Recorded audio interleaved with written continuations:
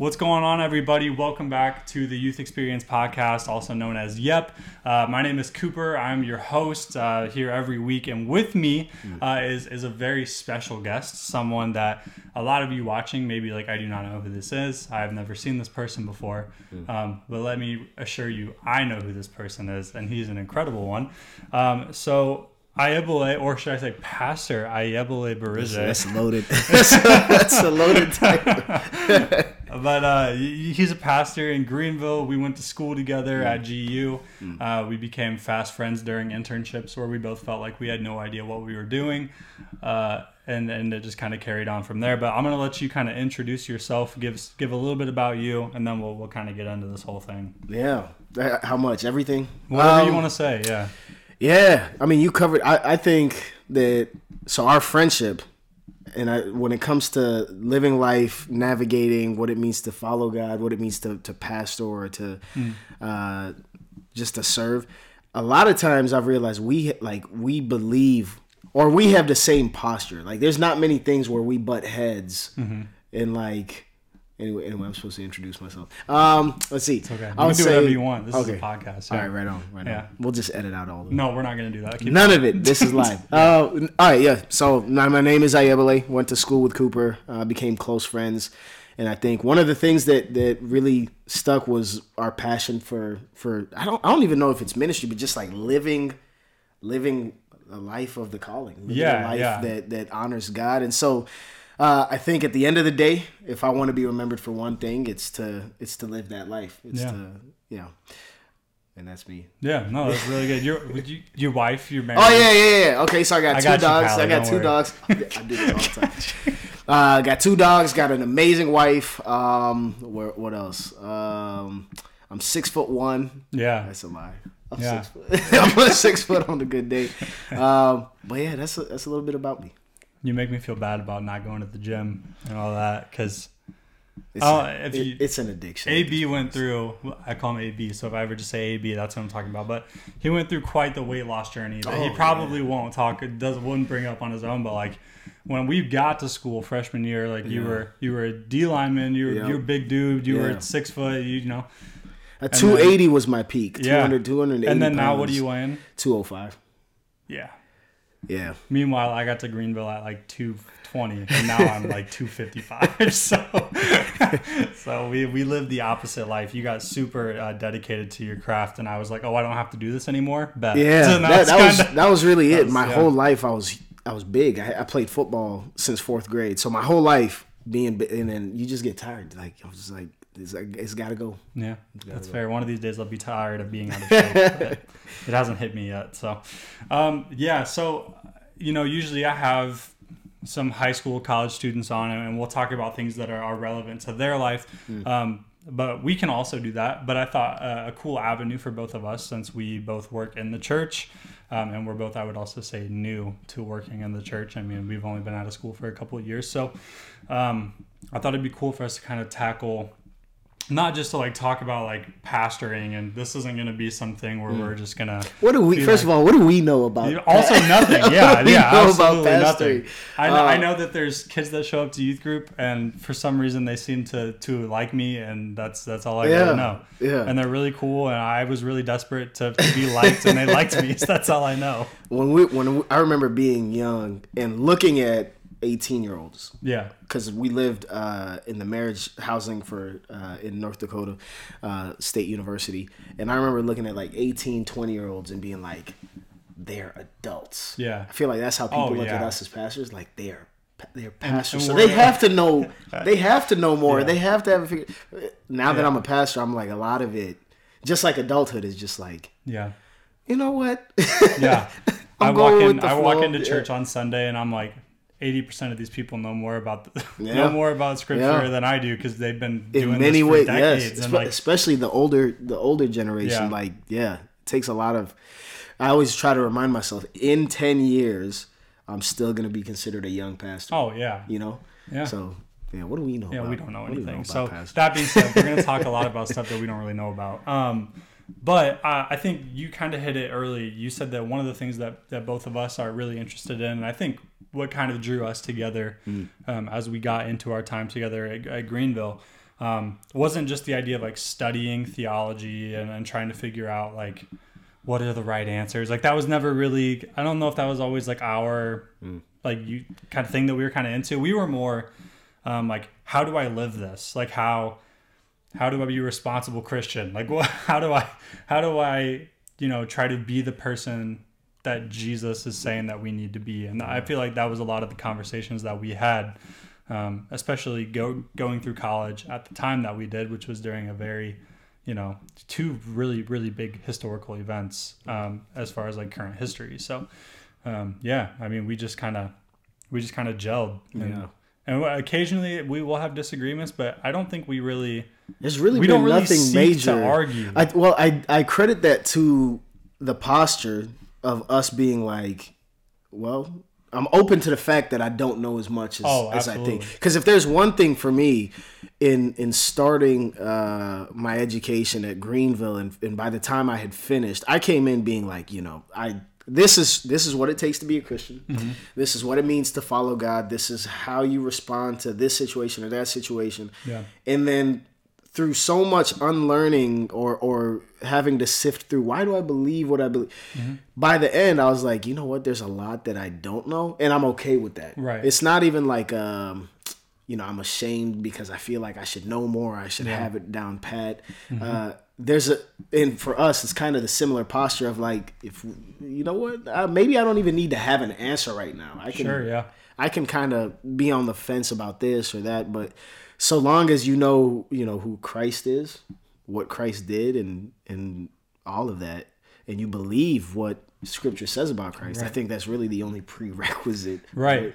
And so, the rest is fair game to argue. Yeah, that's one of the things that I loved about the EPC, which is the church denomination that we belong to. Mm-hmm. One of the things that my Pastor Matt, told me.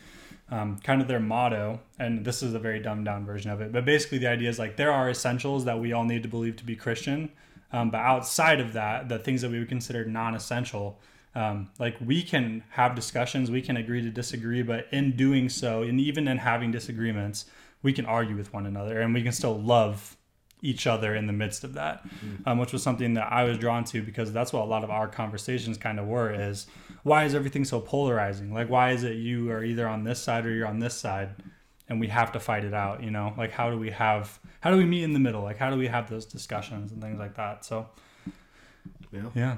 So now here we are, and we're both out of college and we both have no idea what we're doing. We're just trying to make it work as we go. And, that's exactly what's going on.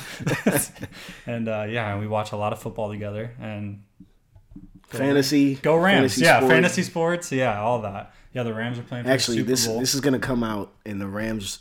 I'm predicting that the Rams will win the Super Bowl.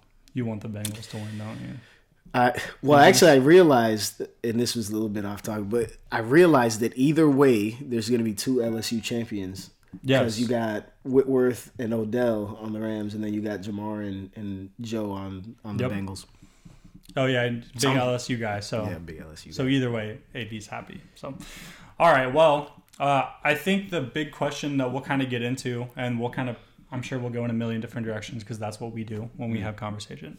But the overarching question for this entire episode is, what does it really mean to live Jesus' teachings? So like, we can study scripture all we want. We can try to find, you can try to read the original language. You can try to learn as much as you want. But at the end of the day, it comes down to like, how do you live this out? Because stored knowledge that's not lived out is just, I would say it's useless. Storage. Yeah, it's pretty much useless. If you know a lot about God and that knowledge doesn't lead you to do anything. Right. It's James. You may as well not. Faith without works is dead. Yeah. Not because we're not works faith people, but it is true that like knowing who Jesus is should produce action from you, not because you feel like you have to, but because that's how you respond. You know? And I think you're formed, right? Like you have to be. It goes from.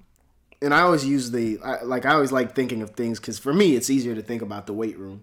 Mm-hmm. It's the analogy of you have to train that muscle before it becomes an automatic movement, right? Mm-hmm. And so I think you become formed by your faith community. You become formed by the scriptures that you read, by the the worship that that you have in your life, the rest. All of those things I think form you into being a better Christ follower. But then the $1 million question at hand is, what is it that we're supposed to be? Right. What is it that we're supposed to be doing? Right. Because you see in scripture and you'll hear people say like, go and make disciples. But then also, what is that? Like, what does that mean? What is how do I do that? You know, because and I remember being in high school and even junior high. I think junior high especially, but then also high school and still college and still now because we're young. But I remember sitting and just thinking like, okay, I feel like they're giving all these scriptures that are like giving directions, but I feel like there needs to be directions to get to that point before you know how to do that. And I would find myself lost so often. And if you're watching or listening and you're like, yeah, me too. I would say find comfort in the fact that there's never going to be a moment in your life where you sit there and understand everything that's said from the pulpit. Yeah. There's almost like no immediate gratification with Christianity, like or with following God. Everything. So even if you understand a lot about God, or let's say you understand how to do ministry well, or you understand how to whatever, love your neighbor, love your wife, or whatever it is, eventually 10 years from now, you'll look back and be like, well, I wasn't doing as good of a job, or I didn't even know the things that I know now. So like that wisdom and level of understanding of what does it take to follow Christ, you just have to accept the fact that it's a lifelong process. Yeah, absolutely. And if whether you're a teenager or 24 or 30 or 50 or 60, if you've hit the pinnacle of following God, something's wrong. I don't know what to tell you. If you have it all down, I think that place of comfort is extremely dangerous. If you feel, I'm a good enough Christian. Yeah, sure. Oh yeah, I'm reading enough and praying, and I'm checking all the boxes, right? Maybe the works, right? And that's taking care of everything. Then something's definitely wrong. Yeah, we need to check something. Yeah, and one of the things that I wrote down in here that I think would be cool for us to kind of, I don't know, not give exact answers to, but maybe you can talk from personal experience. So when we asked the question, what does it really mean to live out Jesus' teaching? We just kind of did the thing where it's like, well, we're asking a question, but it's like, well, what is Jesus teaching? And so the question is like, where do we start? What were some things that were kind of building blocks for you and understanding like, oh, if I'm going to be a follower of Jesus, like these are some things that I need to make sure that I'm either like believing or doing. Man, yeah. So for me, I tend to be very gospel focused, right? So Matthew, Mark, Luke, and John for me are the keys to understanding all of Scripture, or getting to see what's going on in Genesis, Leviticus, Numbers, right? All those, or the minor and major the different books, and later on after the four Gospels, then there's the Pauline epistles and stuff like that. For me, looking at the life of Jesus always leads me to a place of conviction of like, how can someone love so perfectly, so well? And yes, that's God. That's the obvious answer. Jesus is God. But for me, when I look at how does Jesus, and then I also try to think of the application. How would Jesus respond in this situation right here, right now? Yeah. And so I think when we read Scripture, sometimes we can approach it and think, oh, well, this is stuff that was written, thousands and thousands of years ago. Super hard to understand at times. But it's also kind of simple in the same breath of you look at the stories and then you get to imagine, well, if Jesus was here right now, how would he respond to this or that or, whatever it might be. So I think the Gospels for me is always a good place in which we see the character of Jesus. And one of the things that I realized since kind of, focusing on the Gospels, is that Jesus oftentimes is like your comfort zone. Get out of it. Yeah. Like if you're if you want to follow me, get ready to be super uncomfortable. Yeah. A lot. And we think maybe, it's, what does it look like for me to get uncomfortable? For when Jesus was pulling these disciples, said, hey, come, let's go fish for people. Yep. A lot of times there's kind of an understanding you might die from this, Yeah, sure. like the government, the state might come and kill you for, serving me in this capacity. And we see that, right? Peter's denial 3 times. Yep. They're like, hey, don't you know Jesus? Yeah. He said, who is that man? I don't know I don't know what you're talking about. I'm just here. Yeah. Yeah, we just talked about the disciples like right after Jesus dies, right? And they're like, well, I guess we'll just go fish again. Back to the 9 to 5. I don't know what else to do. Yeah. Yeah. So for me, the comfort zone, any place that you're comfortable with, and you have to be authentically real with yourself to know what your comfort zone is and how do you respond. So when we talk about things that might be controversial, as far as people who are locked up or different things and poor people in your community, how does Jesus respond? How does your comfort zone, right? So let's say, I'll just give that example. Someone who is, let's say, homeless. My conviction is if this person walked into my house, right, and said, hey, I need a place to stay for the night, would I be Christ-like enough to be like, yeah, stay for the night. Yeah. Actually, stay for the week or the month. Yeah. And to me, that's when I realize I don't love people as much as I think I do, right? Because there's no doubt in my mind if, Jesus had he had a house and somebody walked in and said, hey, I need to stay the night, Jesus would be like, stay as long as, you know what I mean? The hospitality is a part of the gospel. Sure. There's also caring for the sick. There's also caring for the widow and the orphan, people who are, in society at a disadvantage, right? Yeah. And so when I think of that and I look at, okay, how does Jesus respond to this situation or that situation? I then start seeing how far from that I am. Sure. How far, even though I have the love, right? Like I'm loved by God, I'm forgiven, all these different things. But putting that into action, that's tough. It's tough. It's tough. Yeah, and to realize, I think to slowly be able to be real with yourself about the idea of like, I cannot do this the way Jesus did it. Like I can try and I can force myself to be uncomfortable, but there will always be a point, where I am going to fail, and that is, that's just part of what it means to be human. Yeah.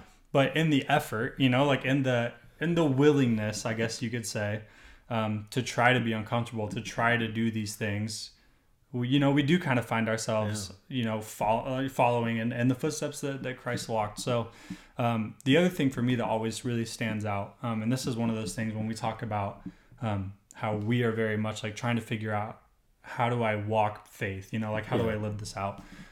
I think about just like how in everything that Jesus did, the focus was love. Like at all time, like Jesus never went or answered a question from somebody, or when the woman came up and just touched his cloak, like the answer was not like, get off me, the answer, like that's what his disciples said, because they're like, this is like the important guy, get away. But his answer and everything, there's just this like resounding feeling of like him loving that person.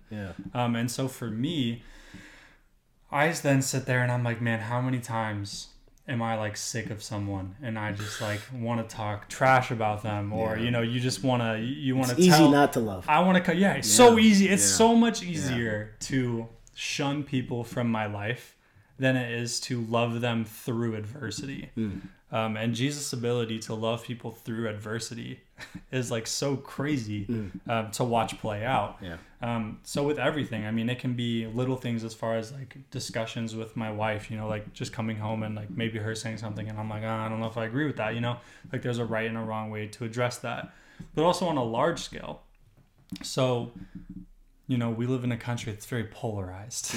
Everything is you either we agree or we can't be friends. We either agree or we're not friends. Like that's all there is to it. If we are really living out, if we're walking as Jesus walked, I feel like we can't take that approach. Like there is no viewpoint that you can have that is so different from mine that it keeps me from wanting to have a relationship with you. I might feel like I don't want to have a relationship with you. Like, I might get to that point emotionally where I feel that way. But there's never a point where like, if we're following Jesus' footsteps, like if we are trying to be Christ-like, there's never a point where we're like, I don't care about you anymore. Yeah. Like I am apathetic to you as a human being. Yeah. And Jesus seems to be hyper focused on people who the world hates.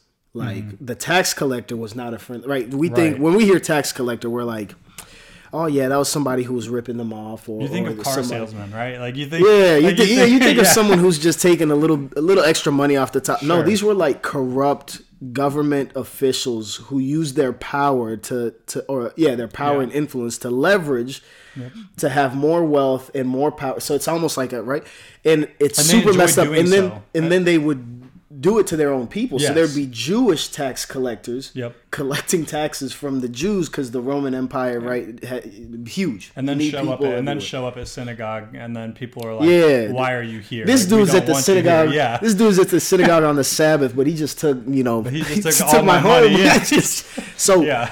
So the tax collector, the leper. The leper was a person that people were like, "Stay away from our community." Peter was a fisherman before he was a disciple, and I forgot where I heard this from, but to be a fisherman means that you failed at the Jewish at the Jewish school of thought, where you're supposed to become a rabbi, but now you're doing manual labor. So it's like the blue collar, low income type of person, and Jesus seems to be hyper focused on connecting with them. Hyper focused on. So when I think of like, well, who is it that needs the type of love that God has to offer? Jesus wasn't really always hanging out with the religious elites, right? The Pharisees and when they did, right, there was a clash of, hey, this is what I believe Scripture is saying, and this is what Scripture says about me, right? This is Jesus saying, this is who I am.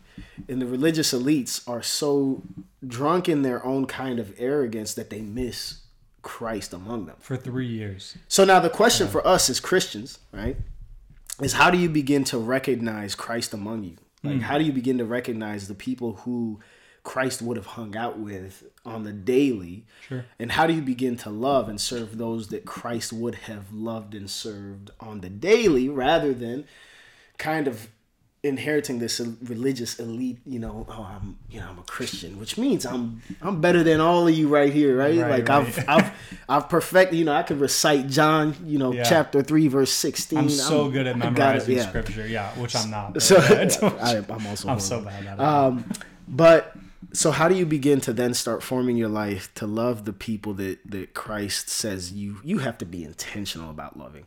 And one thing I've really realized since getting married is my relationship is much like God's relationship with the Israelites. It feels like at times I'm like, I'm getting it down pat. Yeah. And then there's that cycle of I got it, and then I lose focus, and then I fall short, right? And then God has to get my attention, and then I have to repent, and then now it leads to right. And so I think the entire Christian story is all about reconciliation, making things right again. God is making us right again with Him. God is making us right again with each other. And what does that look like? Now that's the question that we're going to continue trying to discuss. But it like reconciliation, restoration, all these wonderful things are a theme in the Gospels, and they're not very easy. No, like it turns out it's actually really hard. It turns out being a Christian is like not easy. It's like the hardest thing. It won't make sense your entire life. Sure, but so man, that's the $1 million question. I also think that on top of reconciliation and restoration and getting outside of your comfort zone, it has to be intentional, right? And a part of it, now this is the part where if anyone who is listening is in a relationship or has been in a relationship, actually, if you live with anyone, period, you will understand what it's like when somebody tells you something you don't want to hear. Oh, yeah. Right? And so I like to use this analogy. If my wife comes up to me and says, hey, you did this and it hurt me in this way, and I don't feel loved when you do this. My response, I can either brush it off, right, ignore it, or I can kind of deflect and be like, well, that's because you did this before I said that. Well, you shouldn't feel that way. Right. Yeah. Or tell you no, I'm loving you by, I don't know, whatever it is. Right. The hard part is to listen and be in being told that you're falling short of loving someone properly, and being like, I have to own up to this shortcoming, and make the changes. And again, this is where I think it's a muscle, right? Like, you have to work on this, and eventually it becomes easier to do than if you had never done it before. But in following Christ, and as you look at the people in your community who are saying, specifically the Christians, are hurting us in this way, and you say, no, we're loving you by doing X, Y, and Z. If the goal of love is to restore, to reconcile, specifically relationships, not just with God, but also with each other, then how we love is just as important as the fact that we're saying we love. Yeah, absolutely. Right? Yeah. And that also is every time I give an answer, I know you can find a new thing. My mind is like, there's like 10 more things that we could like. Yeah, there's. I think so. I think you touched on something that I actually wanted to talk about, which and I think it's going to go really well. So you talked about how you said it has to be intentional. Yeah. I mean, intentionality is one of my favorite words when it comes to just talking about like living faith, right? Yeah. It's a habit. It's when you talk about like going to the gym or trying to eat healthy, like yes, your faith, is bigger than a habit, but also the way you practice it is much like a habit. Like there are times I have to force myself to open up my Bible and read. Like there are times I have to force myself to spend extended time praying. There are times I have to force myself to go in my office and like actually, just like be present in the church and try, like, because I can very easily fall into bad habits, like of just not doing those things. And I think a big part of being able to make those intentional decisions, and especially, and this goes for anybody of any age really, is the idea of prioritizing how you would identify yourself. Like, who are you? What is your identity? Because there are so many things that can be on that list, big or small. I'm Cooper. I'm 6'4". I play sports. You saw me struggle with my identity in the intro. Oh yeah, right. Like I like to play basketball, and I like to watch movies, and like there's so many things that are part of who I am. And if I am not actively choosing to make my faith number one on that list, I feel like we run the risk of letting those other things bleed into our faith, and kind of start to distort what we might be able to do if we had it the other way around. I often, I've told it in a sermon one time when I was interning in Florida. I gave this sermon and I talked about living life like with a funnel, right? Like if you had a funnel, and oftentimes we want to funnel everything through what we deem to be most important, so that important thing can kind of filter everything else. And the trap, especially living in a country where there's just mass media like everywhere, the trap is to care about anything other than your faith and to make that your number one, that you filter everything through. And for me in high school, that was sports. I got to the point where like all I cared about was like trying to be good at sports. And then you start prioritizing things differently, and before you know it, you find it harder and harder to get yourself back into like, well, I need to go to youth group and I need to do this, and I need to try to get myself into these faith practices. But it's like, well, I'd rather go to the gym and play basketball. Like I'd rather do this. I'd rather do this. Prioritizing or like deciding that our faith is going to be our number one priority and our identity, it allows us to kind of sift through the other things that the world wants us to care about or to argue with one another about, and it allows you the opportunity to say like, okay, well, as a Christian, where should I be on this situation? Like as someone who is seeking to follow Christ, whenever you read about, like you were saying, like all these different people on the margins, like what is my responsibility there? My job is not to, because I'm just going to use it as an example. Obviously, this is, some people will agree with this, some people might not, but it's just kind of how I see it. I think a lot of times we let our politics infect our faith, and we let it get to the point where we are seeing what people are saying on TV, and we're reading and we're listening to all these political podcasts and whatever it is. Eventually, we let that become such a core part of our identity that we actually start to pick and choose the things that we like in Scripture and the things that we like in faith lived out, and we pick those and we pull those closer to our chest, and we actually push the other stuff away.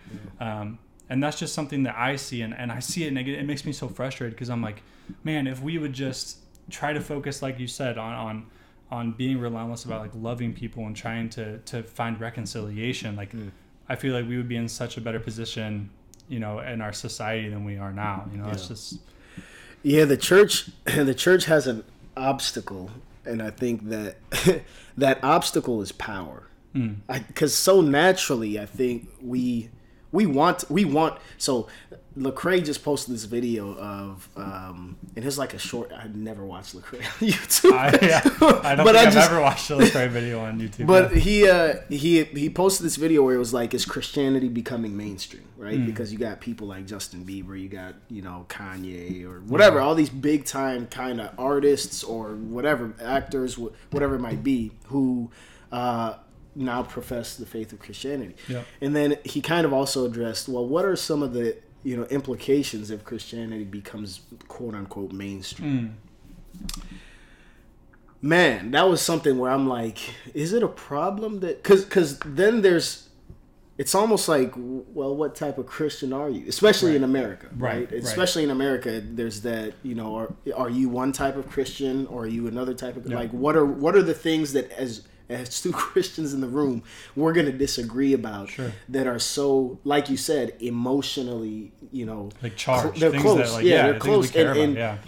And so one of the things that I've thought of over the last year was, I think part of the problem also is when let me see if I can parse this out the way that I think about it.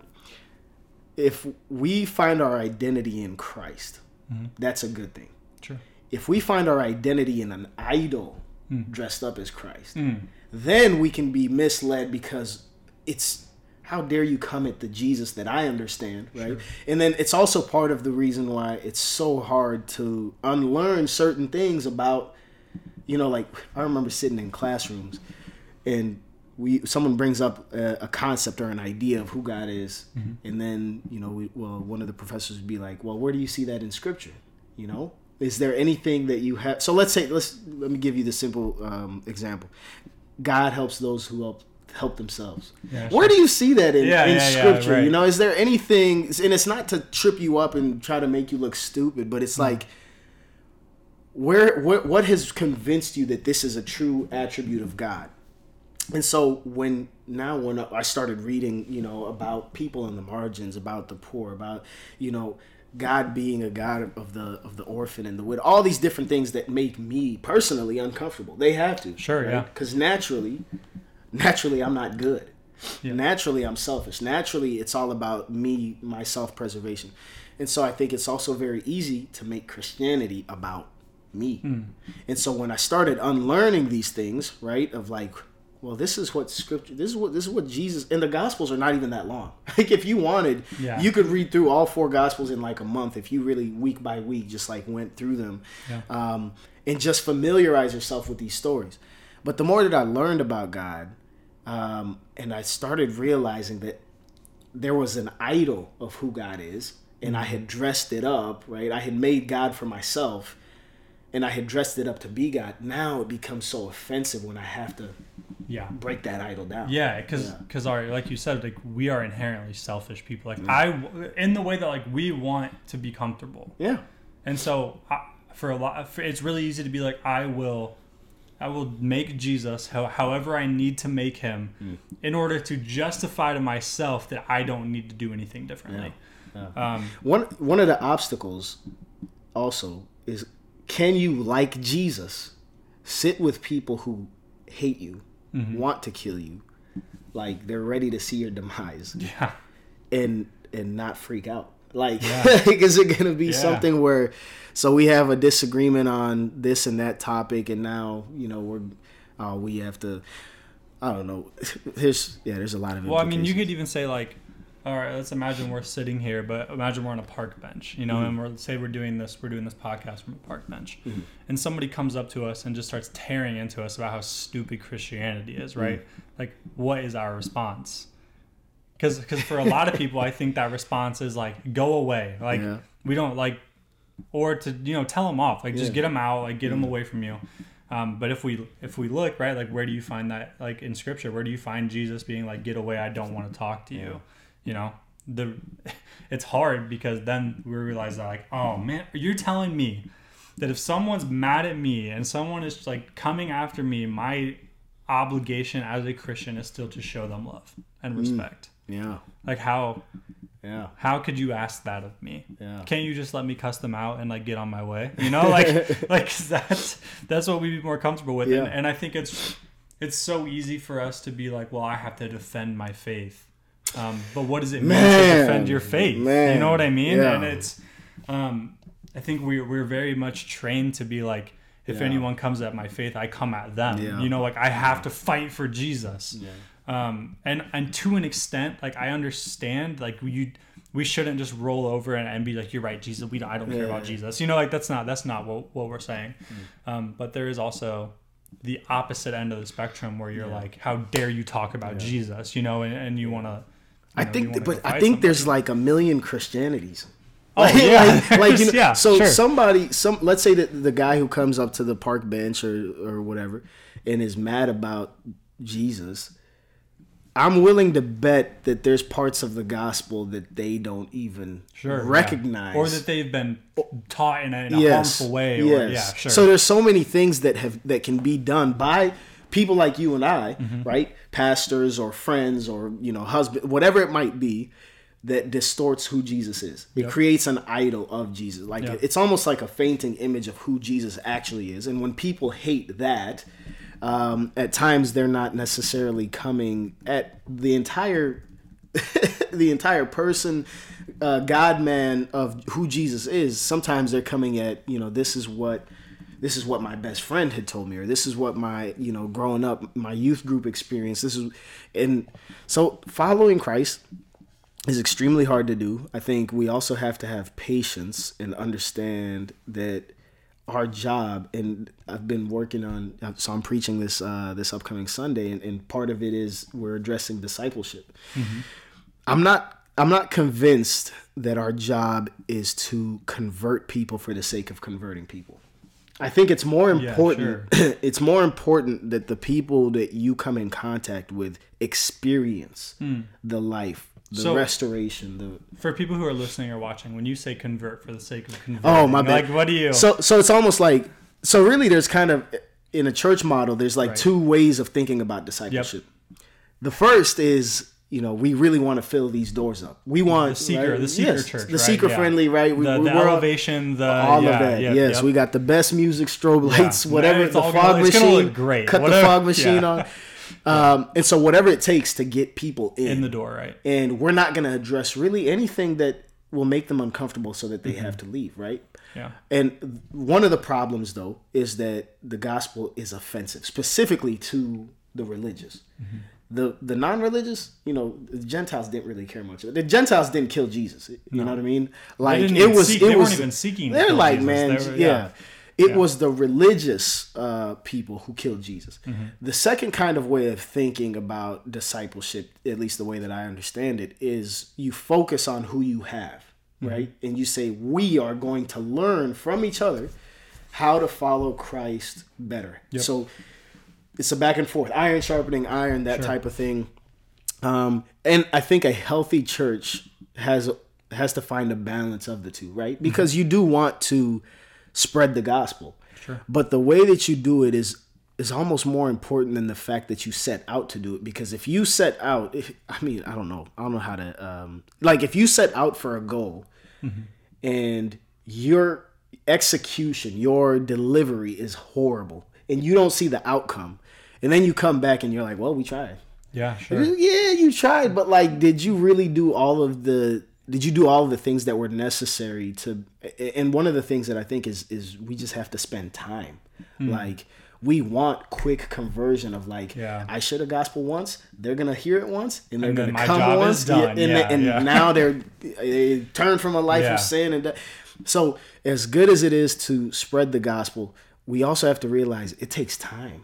And I'm 24 years old. I've been a Christian since I can remember, and I'm still learning what it means to follow God. So like, somebody's not going to hear about Jesus and immediately on the first try completely understand. And that's where I think the gift of community and like being able to do life with them. But true discipleship like demands grace. Like there has to be grace there. And for the people that you don't want. So let's say not even just converting non-Christians into Christians. Right. How about converting Christians who have, or not converting, but having conversations with Christians who believe something completely different. Or something harmful, like something that you're like, I know this is harmful. Yes. Yeah. You're like, this is not true. Yeah. But this is part of discipleship. I'm going to live life with you. We're going to figure it out. We're going to, and even if it takes 25 years and you die not coming to an agreement with me. Yeah, sure. I'm still going to do the rest of every other part of my life is not going to be affected by. Yeah. And I think, and we talked about this. I remember we had this conversation a couple months ago about, you were talking about how like discipleship is so difficult. And like, we were just talking about how like, man, like I cry it's tears. Such this process. And I cry tears every night thinking about discipleship.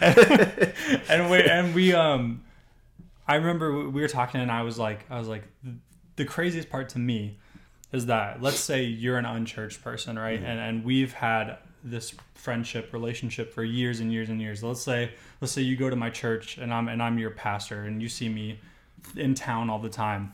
We could have a great relationship. We could hang out all the time. I could be discipling you for 20 years.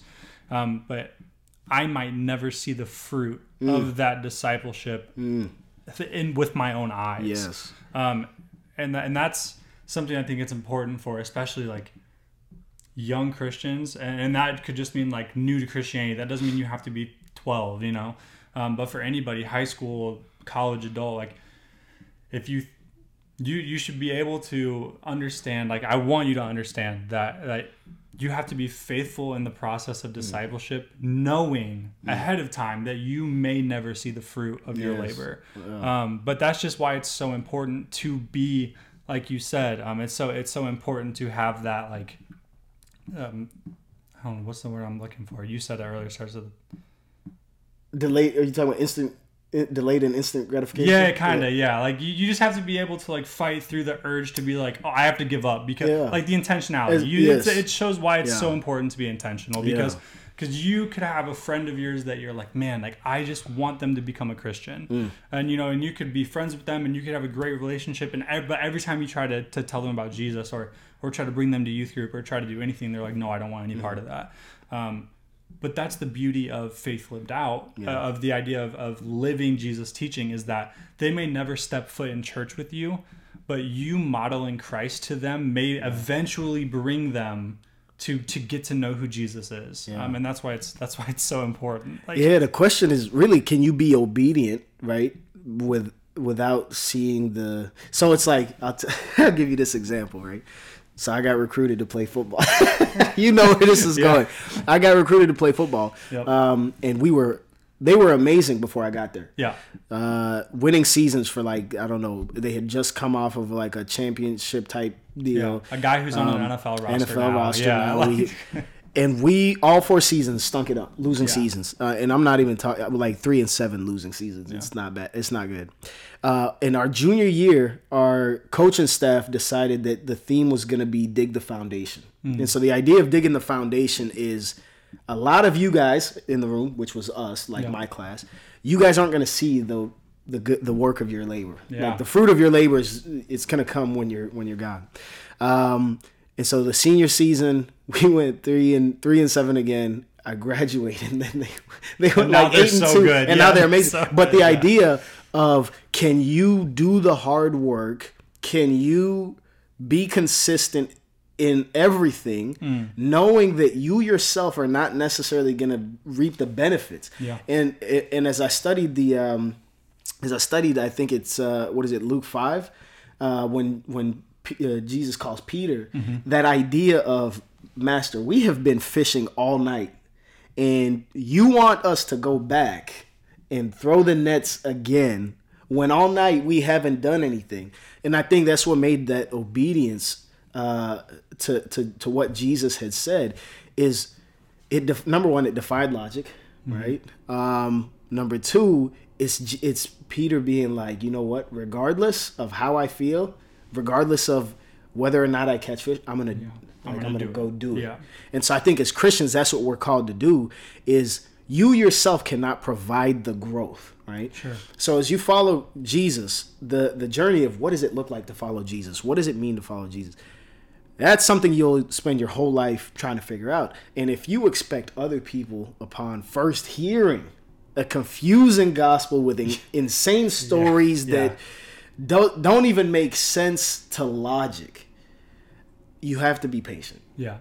And then you have to put the work in, even if you'll never see the results. Right. If you could tell me that, hey, would you still like to play football even though you'll never win any championship? Though in high school, 2 years after I graduated, I think they had like a section title in 2 state champions. I was born a year too early. So if you go back in time and say, hey, would you like to play sports even though you'll never be, like a champion? Yeah, sure. Yeah. I'd still say yeah. Yeah. Because it's not about the destination, right? I'm not going pro. Even if I go pro, there's going to be a time where I can't jump as high, run as fast. So it's all about the journey. And I think that's what Jesus' ministry kind of reminds us is you think if it's all about getting to heaven, you can miss everything. Yeah. But focus on the right here, right now. Focus on the people who need the most help right now. Focus on the people who need the most love, the most restoration. And even in your own life, right? Start modeling these themes of reconciling, being made right with your wife or being made right with your friends that you have an argument with, so on and so forth. So, yeah. And the to walk like Christ is to walk in resistance, right? Like you will walk. Deep. You will walk.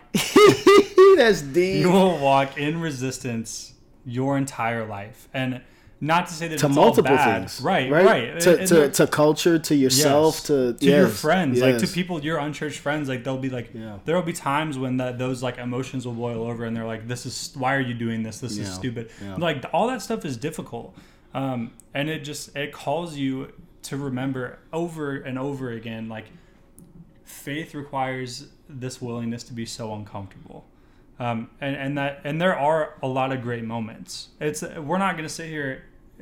A lot of people want to be like I'm going to tell you it's not all good. It's really difficult. Well, yeah, it is difficult, but there are good parts. There's like good parts. There is. My life is so much more. Like I was just talking to my wife, Callie. Shout out to you. Yeah, Callie, we love you. I was just talking to her, and we were talking about like. Imagine if you died and this whole thing was like a fluke, a phony. Yeah, sure. At the end of the day, I have not missed out on anything. Nothing. Like there's so much more good that comes out of following Jesus, following the teachings of Jesus. Like even if all of this was fake, I learned how to love my neighbor. I learned how to prioritize, living a life that's about something bigger than myself. And so this isn't to say that, I believe that the story is fake and I'm just doing it for the better. Right. But it's like there's so much good that comes out of that struggle. Yeah. When we become gods ourselves and we worship, I think that's the worst life that we can live. Like in all seriousness. Yeah, I think a good question to ask yourself every once in a while. Like if you take that question you ask yourself about sports, right, and you change it. If you say, if you could go your whole life journey, not destination. Oh, that's crazy. If you were to go your whole life being a Christian, right? Yeah. And you never personally saw like this big moment of like revelation in someone else. The golden gates. Yeah. If you never had those like a bunch of incredible wow Jesus moments. Yeah. But let's say after you die, like your kids or your kids' kids, like because of the principles that you instill in them and understanding who Jesus is, they become like people who change other people. Like, is it still worth it for you at that point? And if we're gonna say yes to that question, which I would hope that Christians would be like, yes, I would still walk that walk.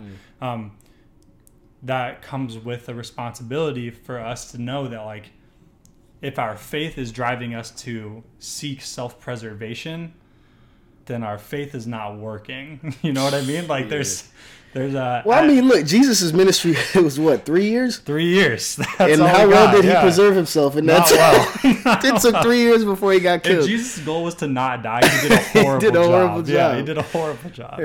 Yeah. So, and if Jesus is going to meet that kind of resistance, we have to know that the closer we walk to Jesus, the more like Jesus life we are going to find our own. Meaning that, like, the more you seek to follow Christ, the more, like we said, the more resistance you're gonna meet. But there's so much beauty in that struggle of knowing that, like, you are showing this, like, unconditional love to a world that doesn't understand what that means anymore, or at least in a country that doesn't understand what unconditional love means. You know, to be able to say, like, we don't agree on much, but you know what, like, I still know that you're a human being and God loves you, and because God loves you, I love you. You know, like, that approach to relationship is so countercultural, and people are going to think it's so weird, and people are going to think you're weird. And actually, Pastor Matt's sermon for, well, I guess when you guys are watching or listening this week, the whole concept is, like, if you want to be like Jesus, you have to be different. Like, you don't get to fit in. You know, like, you don't get to be, you know, like, being different. Yeah, it's uncomfortable. Difficult. Uncomfortable. Yeah, absolutely. Uncomfortable, difficult, all that. Yeah, and human nature in those moments, right? And I'm sure anyone listening or watching can agree with this. When we run into difficult moments, when we run into adversity, human nature tells us just do whatever it takes to get comfortable again. You know, go back to what you were doing before. You know, like, this isn't. I don't like this. This isn't working.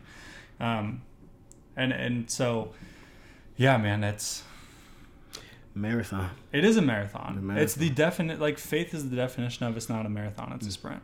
You mean it's not a sprint? Yeah. It's not a sprint. Jesus' ministry was a sprint. Saying a lot of words over here. 3 years, man. I know. I think about we'll talk about Sam Wells, right? Because we have a thing with them it's coming up, which I'm really excited about. He has this. He talks about a lot of really cool theology, in his books. But he's been doing this for decades. Yeah.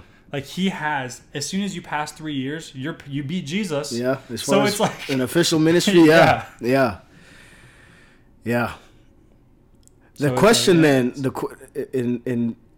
so through the season of Pentecost, or the liturgy, the lectionary, that we followed through the season of Pentecost, kind of like ordinary time after Easter, before Advent, like the season of Advent.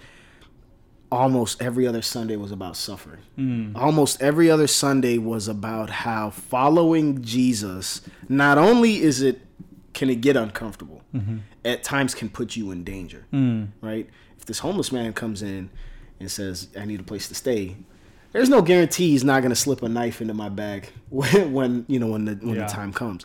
There's no guardrails to loving, and I think that's what makes love scary. And we live we're kind of at the age where our generation is like petrified of love or the commitment, because love is scary. Like, there's no guarantee that somebody that you love won't hurt you back, or there's no guarantee that everything will work out in your favor. But in loving, like, it's so at times it can call you into suffering. Like, not even just like, oh, get outside your comfort zone, go. Right. It can lead you into some suffering based on, whatever it is that Jesus is saying you got to suffer through. You remember the St. Meinrad story?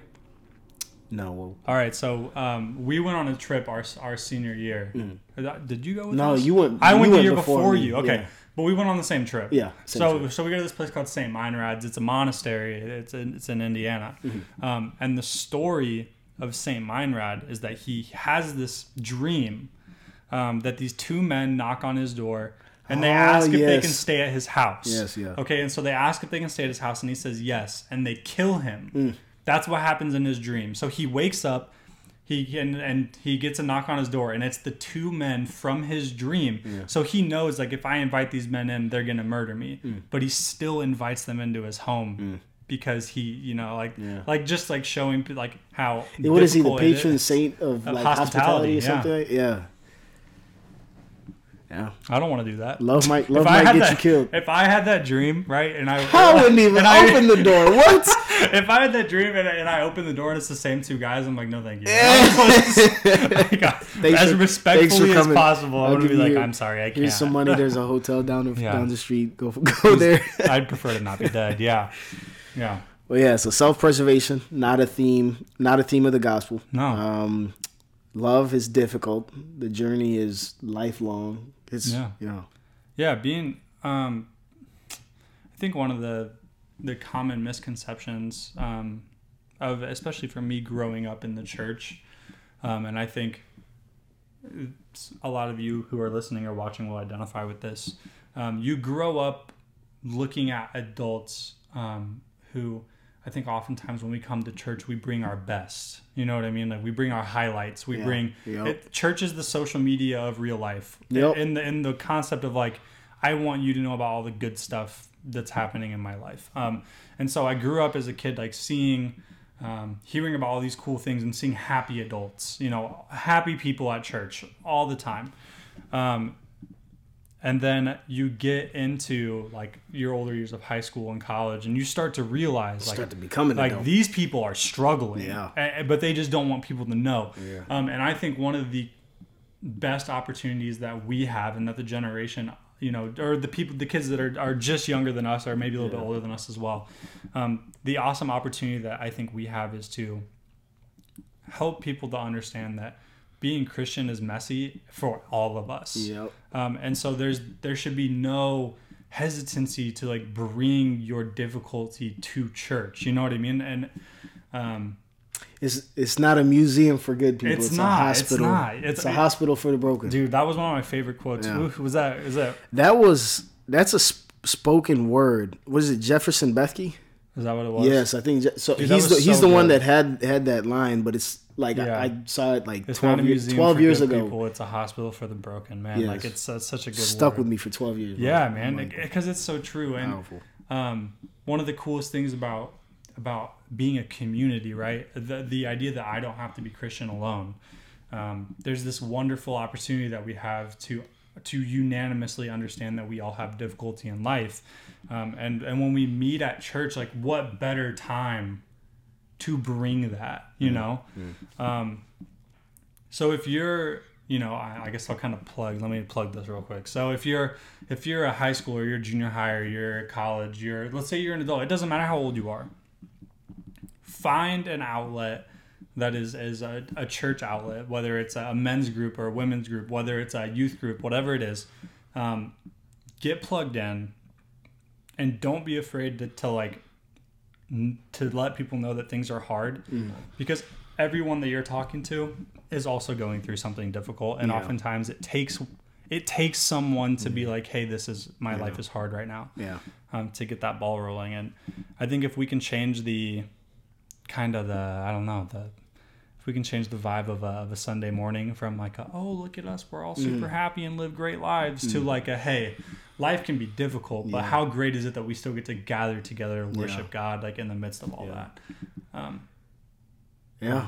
And that's the I think that's the importance of understanding that we don't follow Christ alone. Like it has to be. It is crucial that we have to be in community. Yeah. Faith is not meant to be done by yourself. No. Like even Paul in prison, like has friends, you know, like, and he's very much reliant on those people who are staying in community with him. It's just like, I think I've known too many people that felt isolated by their church, and that causes them to fall out of faith because you can't do it by yourself. You know, it's too difficult to do alone. So to answer the question, what does it look like?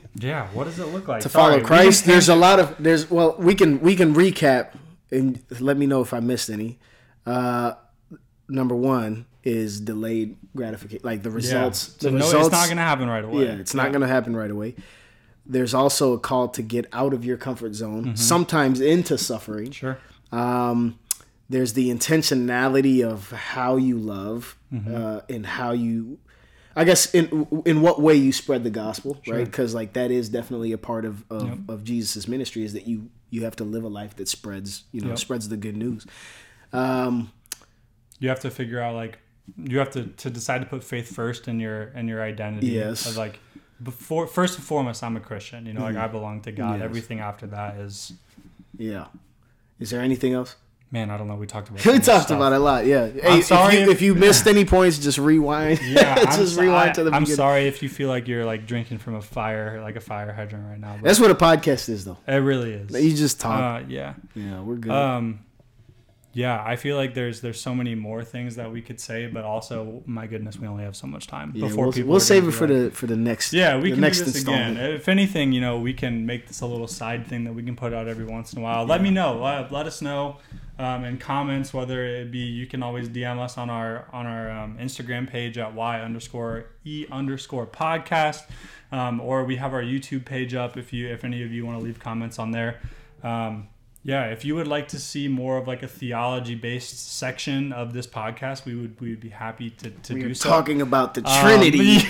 We're going to unpack it in 30 minutes. We're going to 10 minutes for every major theological question mark, and we're going to answer it in less than a half hour. So, yeah, I know that this was not the typical structure, but I felt like you had a lot of really good stuff to say. I hope that the people listening and watching, I hope that you guys heard some stuff that you were like, man, like I needed to hear that, or this is a good thing to, even if you're like want to take a crumb of something you heard, and like go ask questions about it. Even if you heard something you don't like and you're like, I need to go ask questions about it, please do. Like that's how it starts. Yes. So, man. AB, I appreciate you being on the podcast. Thank man. you. I know with the snowstorm, we were supposed to. I was supposed to have a guest on, and the snowstorm hit, and then I was like, "Oh my goodness! Like nobody's gonna be able to get to my house." It was much worse than I expected. Yeah, it was tough, man. I asked for snow, but I didn't want that much snow. You were so mad at me. You were like, "You did this to me." But yeah, man, I had a lot of fun. I'm super blessed to have you as a part of my life. So I'm blessed to be here. I'm looking glad forward that we get to do this. We'll have to do this again. Yes. But from AB and from myself, thank you all for listening and watching. Tune in next week and see what else we have for you here at Yep. See you guys.